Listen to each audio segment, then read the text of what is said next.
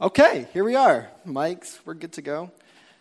My name is Silas Sham, Associate Pastor here at Bethany Northeast, and I hope everyone had a wonderful Thanksgiving. Hopefully, no kitchen catastrophes, just smooth sailing, hopefully. But a couple years ago, for me, for us this year, it was pretty smooth. We did brunch, just cooked 4 pounds of bacon, and it was fine. People loved it. A couple years ago, I was hosting, though, a Thanksgiving with a small team of folks from our church. And this was a meal for the community. And so we had quite a few people there. And one of the things I was in charge of cooking was a 25-pound ham. So typically, that's not a problem. I'll throw it in the sous vide machine, let it do its thing, and then whip up a glaze, bake it. We're good to go. It's easy. You really have to try to botch that. It's pretty easy to do. But one of the other people I was with, he is from the South, and let's just say Southern food is more decadent than normal, so there's more butter or cream or sugar. And so he insisted on this ham that it had to be marinated, even though it's fully cooked and it's smoked already. That wouldn't really do anything, but he insisted that it is marinated in RC Cola and root beer. So I'm like, okay, all right. I stopped arguing with him, said, let's do it. And so I had a 25-pound ham. He had a 25-pound ham. We're doing our thing. And I have this ham in this oven bag. It's huge. And there's, I think, 4 or 5 2-liters of soda in it. And it's marinating overnight. So it's Saturday night. I have church early Sunday morning. And what I do in the morning, I don't know why I did this, was I figured I'd go check on the ham. So I have this bag. I'm holding it like this. Right? You have to use 2 hands. It's heavy. And I'm lifting it from the big stock pot to the sink. And I'm thinking as I'm lifting it, I hope this bag doesn't break. And then it breaks. And the ham hits the sink. It's like a shallow sink like this. And the ham hits the sink. All the soda hits the sink. And then all the soda like slingshots off the back in a wave over my head and splatters the wall. Like it is everywhere. So soda, ham juice, it's everywhere. Hopefully that didn't happen to you, but that is a real experience, friends.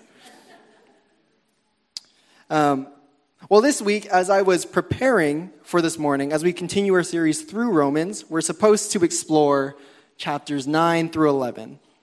And then we'll take a break, we'll do Advent, and then we'll go back to Romans. There's so much packed in here, though, so many references that need to be unpacked to be able to really understand these chapters faithfully, that I realized it could be really overwhelming to try and do all 3 chapters together this morning. So I don't intend to flood you or to launch a wave of information at you this morning, even though I am always game to have those deep discussions. If you do want to talk about that, let's get coffee or bubble tea and we'll do that. But did you know that in these 3 chapters alone, there are 45 different Old Testament references? 45. And that's what Paul is using to frame his argument. 45 references. And I think sometimes we think that writers who came before us, they're more primitive, like they don't have technology or they don't have the internet or things to write in the same way, like with a complexity. Don't be fooled. This is a highly technical book. And because of this, it has sometimes been misconstrued when the words and ideas have been lifted out of the text to support a specific theological assertion. There's so much packed in here. And so indeed, someone brought up in teaching team this past week how these 3 chapters, as it was taught to them, were chapters that broke their faith. So in college, it broke their faith because he couldn't reconcile how what he was hearing about God could be consistent with the God that he thought he knew. And it was only when he came back to the scriptures later on in life, after he had learned that perhaps the way he had learned to read was a more recent type of reading, in comparison to the broader 2,000-year-old history of Christian tradition, of Christian faith, that he felt like maybe there's more to Christianity than just the tradition that was handed down to me. Maybe there's more there. And so with this in mind, for us this morning, we're going to do two things. First, we're going to do a quick sketch, explore what Paul's trying to say to us in these 3 chapters. And then 2, we're going to follow in Paul's footsteps as we read another passage in the Bible. So we're going to take what Paul does, and then we're going to try and do what he does with Scripture. We're going to try and learn and apply what he does with Scripture. So a few weeks back, Jack highlighted how there are certain chapters in Romans that seem to follow the structure of lament in Psalms. And so for Romans 9 through 11, this whole structure holds true here across all 3 chapters. So Romans 8 talks about present suffering and future glory. Romans 9 opens with a prayer of lament from Paul over his people in Israel. And then he seems to move and answer the main question of the rest of the passage, and that's this: has God's word failed? Has God's word failed? This is the question that Paul's trying to answer in these 3 passages. So now remember, Jewish religious context, you're in Rome, and Paul is addressing 3 groups of people. Jewish people, first, who follow the law but don't follow Jesus. Then there's Jewish people who follow the law and follow Jesus. That's Paul. Right, he fits there. And then there's Gentiles who don't know the law, but they follow Jesus. 3 groups of people that Romans is talking to. And so the question at hand, has God's word failed? Paul's response here is, no, it hasn't failed. But instead, my people of Torah, Israel, we have failed to grasp the word of faith that the Scripture are meant to point us to. So we followed the law, but it only took us so far. And Paul knows this well. Remember in Philippians, he'll say, concerning the law, I was blameless. He followed the law. But in light of perfection, check out Romans 9:31. But the people of Israel who pursued the law as the way of righteousness have not attained their goal. Why not? Because they pursued it not by faith, but as if it were by works. They stumbled over the stumbling stone. They stumbled over the stumbling stone. So from my own tradition, Pentecostal tradition, I saw this kind of misplaced focus all the time in Pentecostalism. So we spent a lot of time talking about the gifts of the Spirit, the gifts of God, and we also spent a lot of time seeking the gifts of God, the gifts of the Spirit. And in some ways, the intention there to seek the gifts of the Spirit is admirable. But at times, my tradition, we lost focus, and we sought gifts more than the gifter. We were so concerned about manifesting the gifts of God that we forgot that we were called to be people of God. So God became secondary and the gifts became primary. And we missed it, just like how Israel has missed it. We missed God.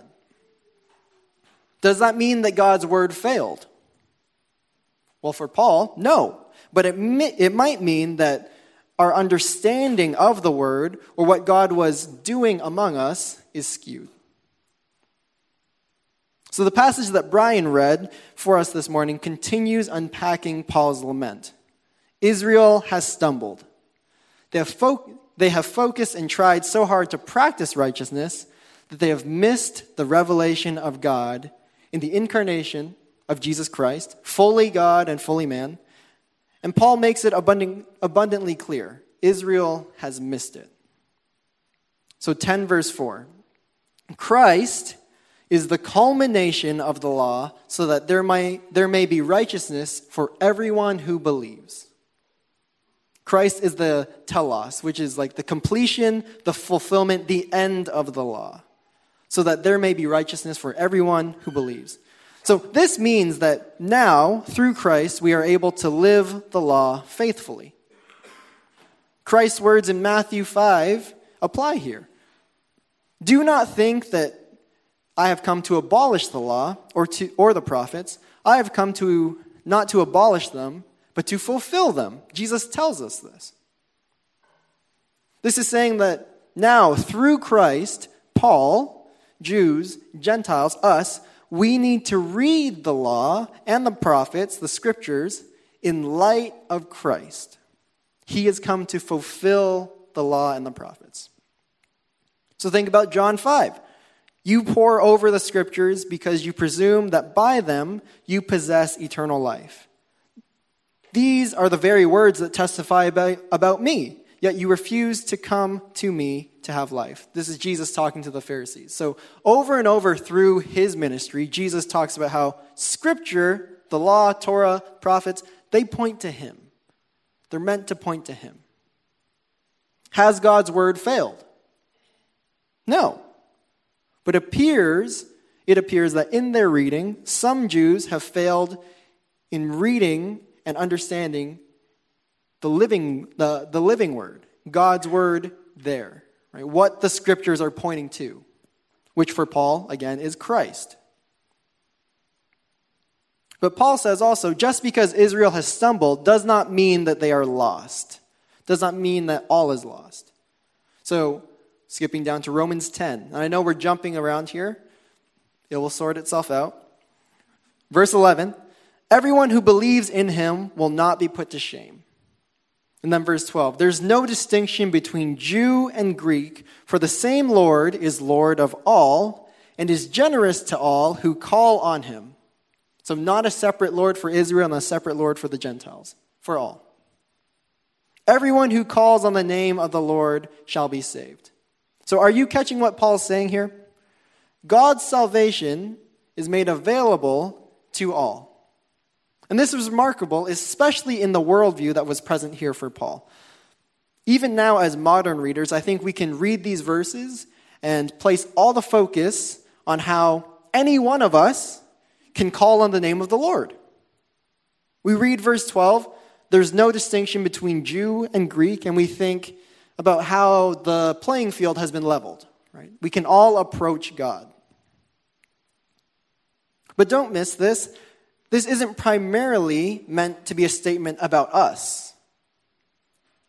It's not a statement about our anthropology or who we are. All of this is meant to be understood as a statement about God. So God has made salvation near to us. And this is about God who has made, who has come to us in the work of salvation. So this is the scandal of God according to Paul. That God has made the first move towards all. Whether you're a Jew who follows the law, whether you're a Jew who follows the law and follows Christ, or whether you're a Gentile who doesn't know the law and still follows Jesus. Paul's words here aren't so much a description of us as they are a revelation about the nature and character of God. So this is huge. This is big. Has God's word failed? To that, Paul would say, no. But the way that the law was meant to point to Christ has gone unrecognized by many. So, however, in spite of this setback for the Jews, a key revelation in these three chapters, chapters 9 through 11, is that God has come near to us. And then Paul would say something like this. Oh, and even though I'm a Jew, when I say us, I'm not talking about ethical or cultural lines that we were taught from our history. Listen with me as we reread our own scriptures to understand that in and through Christ, God has come near to all, Gentiles and Jews. So again, remember all those references, 9 through 11, the 45 Old Testament references? This is what Paul does now. He says to the Jews who he's speaking to, our history of who we thought we were, let me reread this in light of who Christ is. And he does that. All 45. So this is what Paul's doing here. This is also partly why this whole passage is so complicated. There's so many ways to read Paul's reinterpretation, and he's collecting traditional readings of Torah and providing resonance with his theological assertions. And that our familiarity with traditional ways that Paul's contemporaries are interpreting the Bible, it makes it hard for them to feel like Romans is anything more than just academic exercise. And so, still, everyone pay attention to how Paul answers his own questions throughout these 3 chapters. The method he's using in these 3 chapters is called midrash. He's just rereading his own history, his tribe's history, over and over and over. So I heard a theologian compare Paul to a modern-day DJ who basically takes like the old school tracks and then he parses them together, he scratches, he remixes, so that Christ can be heard. That's essentially what Paul's doing. Take that imagery, run with it. For Paul, this is a big takeaway. Like, he wants the church in Rome to understand that Christ is the key and the center of all the scriptures. And so to recap, Romans 9 through 11 answer the question, has God's word failed? And it's not so much about our character, but it's more about God's character. He tells us who God is in these 3 chapters. And then 2, Christ is the means by which God manifests God's righteousness. And through Christ, God desires to claim us within his righteousness. And so Paul participates in and through his engagement with Scripture, with Torah, and by reinterpreting his history, it reflects how the law and the prophets show us who Christ is. The point of this section is to help people from differing religious groups, these 3 groups, recognize that anyone who calls upon the name of the Lord will be saved. So God's word has not failed. God avails God's self to all. And this is radical in his time. Paul is saying that Christ has made it possible for everyone, regardless of ethnic or class or cultural divides. He's made it possible for everyone to be saved. 10:12, there's no distinction between Jew or Gentile, for the same Lord is Lord of all, abounding in riches for all who call on him. So essentially, in these 3 chapters, specifically, Paul is saying, we've been misreading the scriptures for centuries. Let me show you how. And then he parses that out. Now, if we were to end at chapter 11, it would feel like we're missing something. Where do we move on from this whole rereading that Paul does in these 3 chapters? Well, that's 12, 13. That's the whole next section of the book. Obviously, we're going to wait till after Advent to hit that, so you probably won't remember this moment. We'll revisit this. But all that to say is Paul is setting up the whole next part of his work in this treatise. Right? 45 different references. He's rereading Israel's history. So instead of actually going through all the ways Paul does this, I want us to engage in what Paul's doing. Right? We just had a sketch of Romans 9 through 11 to see a deeper understanding of how Paul is reinterpreting older readings in Torah, in the scriptures, to reveal Christ crucified in us. And so let's do what he's doing. Let's join him in his work. So Genesis 18, verse 1. If you would, find that. We're going to spend a little time there. Genesis 18, verse 1. So as you're finding that, I want to make this very clear.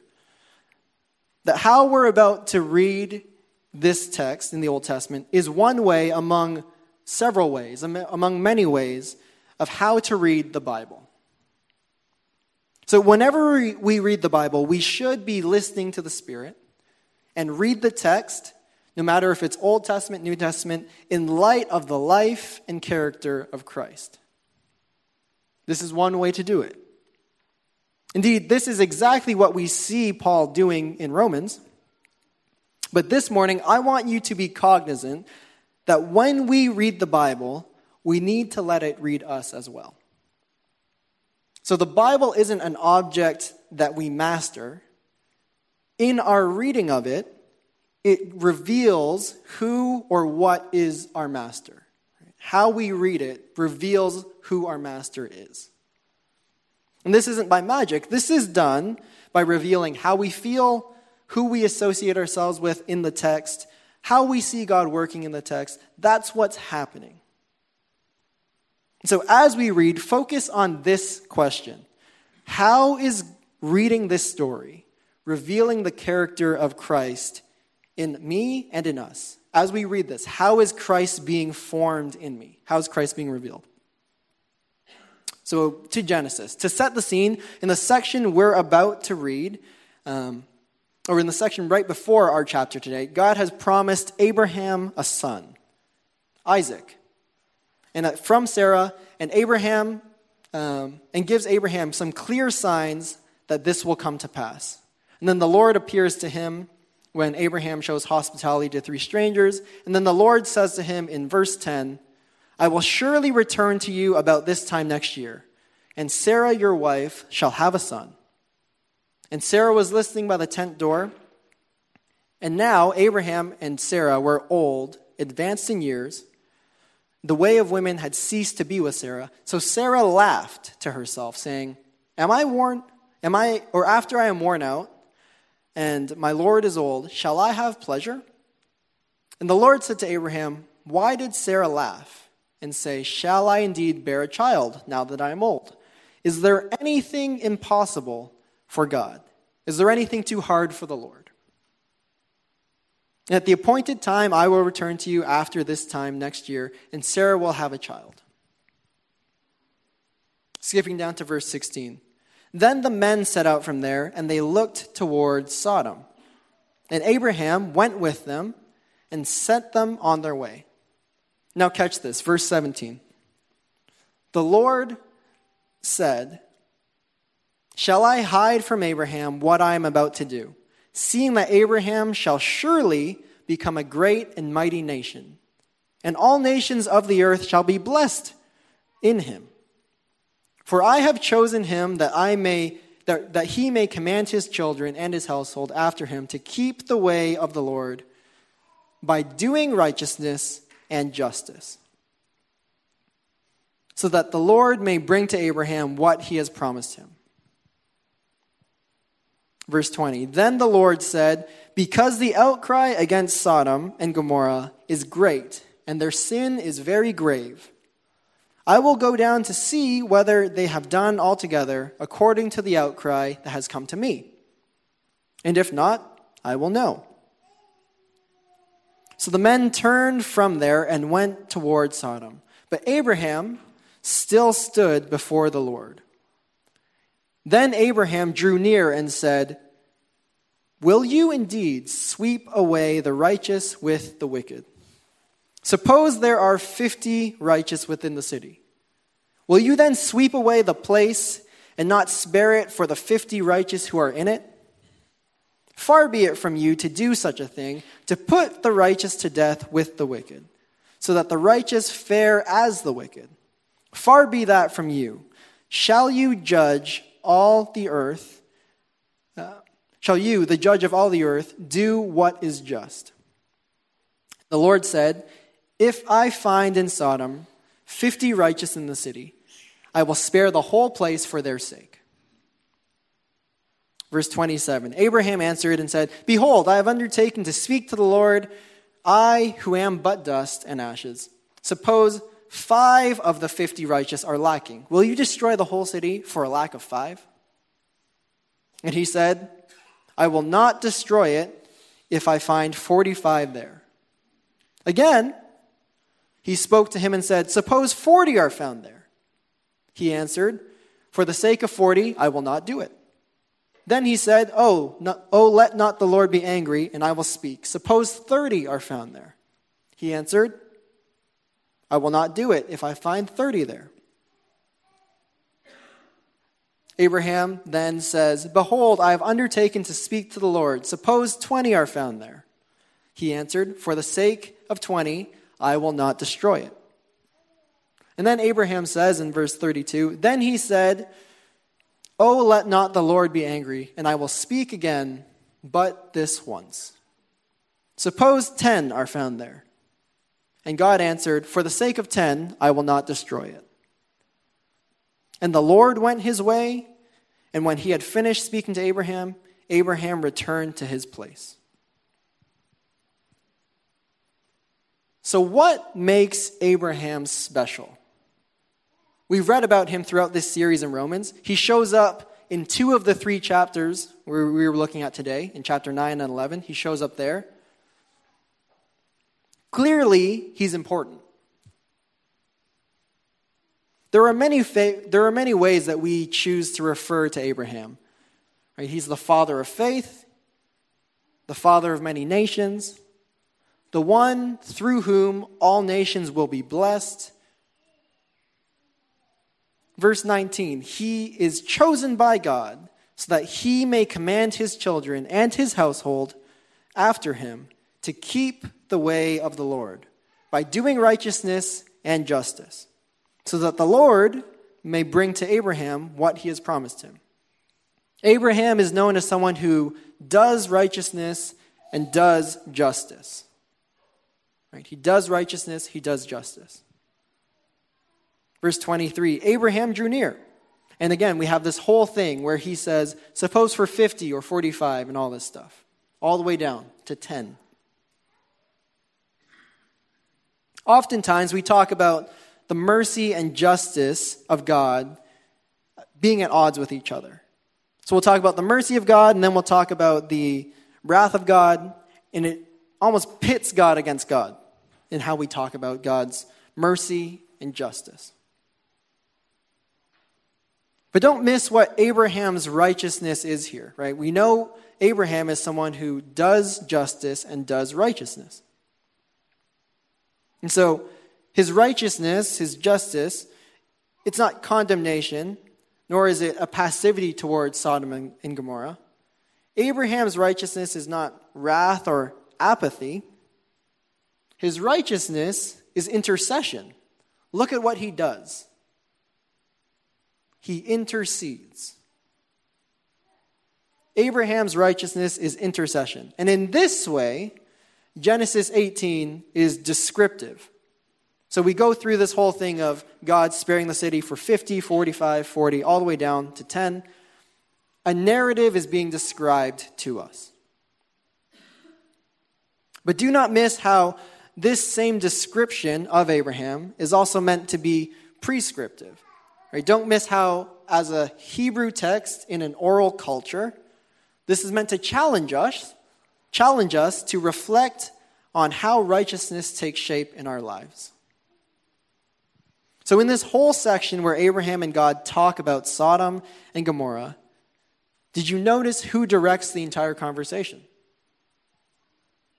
Verse 23, Abraham drew near and said, the Lord responds. Verse 27, Abraham answered and says. And again in verse 29, Abraham spoke and said, the Lord responds. This happens 2 more times. Abraham requests of God, and God responds. And then we get to verse 32, where it is that Abraham, not God, cuts off the conversation. Abraham ends the conversation. He says, "Oh, let not the Lord be angry, and I will speak again, but this once. Suppose 10 are found there." And he answered, this is God answering, "For the sake of 10, I will not destroy it." And the Lord went his way when he had finished speaking to Abraham, and Abraham returned to his place.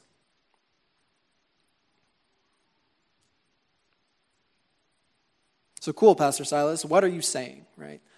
Let's look at what we know. God visits Abraham and Sarah and tells them they're going to have a son and that nothing is impossible for God. Then Abraham is called righteous and just. Then God tests Abraham's righteousness and justness in his response to Sodom and Gomorrah. And then Abraham approaches God and intercedes for Sodom, for 50, for 45, all the way down. But then he stops at 10. And God doesn't say, stop, that's enough requests. God doesn't say, you have 3 wishes, you've used them all. Notice who cuts off the conversation. Abraham. His intercession stops at 10. And even in the wake of God having just told him, nothing is impossible for me, nothing's too difficult for me, what do we make of this? Why does he stop at 10? Friends, do you know how Paul would read this passage? Paul would have said, Jesus is the new Abraham. Jesus is the new Abraham who does what Abraham does not do. Jesus is the new Abraham who completes what Abraham cannot. So Jesus is the Abraham whose intercession does not stop at 10. Jesus is the new Abraham, becoming the one righteous man in Sodom so that God spares the city. Jesus is the Abraham, or is the new Abraham, who says, Father, forgive them, for they know not what they do. Paul would have said, Jesus is the new Abraham. And that forces the question on us then. Would we stop at 10 too? If God has just told you that nothing is impossible for him, would you be willing to ask God if he would spare the city for 5 righteous, for 3 righteous, for 1, for 0? Would you be that kind of person? Or would we kind of be glad to let our enemies get what they deserve? Would that be what's happening here? For some, Genesis 18 has been used descriptively to illustrate the nature of God. But instead, in our hearing this morning, in the way we've read it, I want you to recognize how this is supposed to ask us or make us ask questions of ourselves. It's intended to develop within us the character of Christ. Would we stop at 10?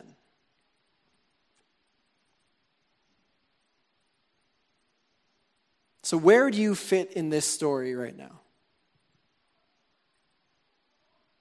If you were to see yourself as Abraham in this text, who are you called to intercede for? Have you stopped at 10 when the God for whom nothing is impossible is waiting for you to ask for 5, for 3, for 0?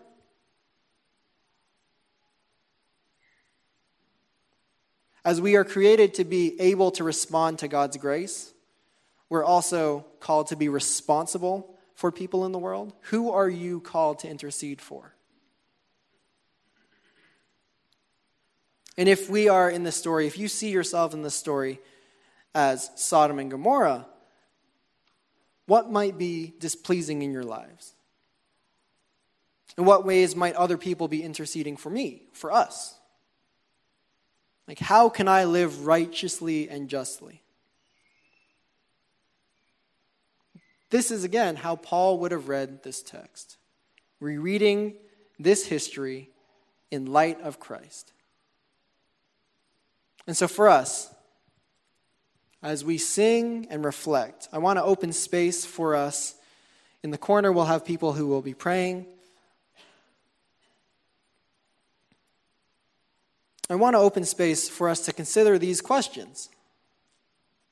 Who are you called to intercede for? As you read these texts that are tough in the Bible, how is God revealing God's self in you? What are you feeling about the people in it? And do you feel indignant? Do you feel like they're getting what they deserve? Do you take up the character of Christ on the cross? How are you reading the Bible, and how is the Bible reading you? Because this is what Paul's doing all through Romans, especially in these 3 passages. When we read about Sodom and Gomorrah, would we be the people who stop at 10? Or would we continue, like Christ, the new Abraham,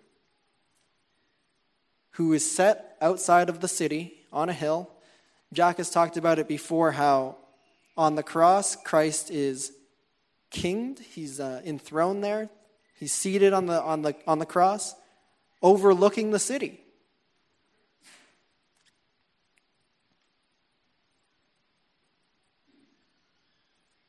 Last thing. I was reading from Pope Shenouda of Alexandria, old church father, old pope. And he says this about sin and evil. He says, your nature is not evil. Evil is an intruder. Your nature is not evil. Evil is an intruder. And so when we encounter when we encounter people who rub us the wrong way, we encounter or stand outside of Sodom and Gomorrah, can we recognize that? And then can we continue to pray through and not stop at 10? If you want to be able to pray, to intercede, there's people there for you to pray with you. But let us sing, let us pray, let us reflect, and obey the Lord in the way that God is leading you. Let the Scriptures read you as you read the Scriptures. Let's take a moment.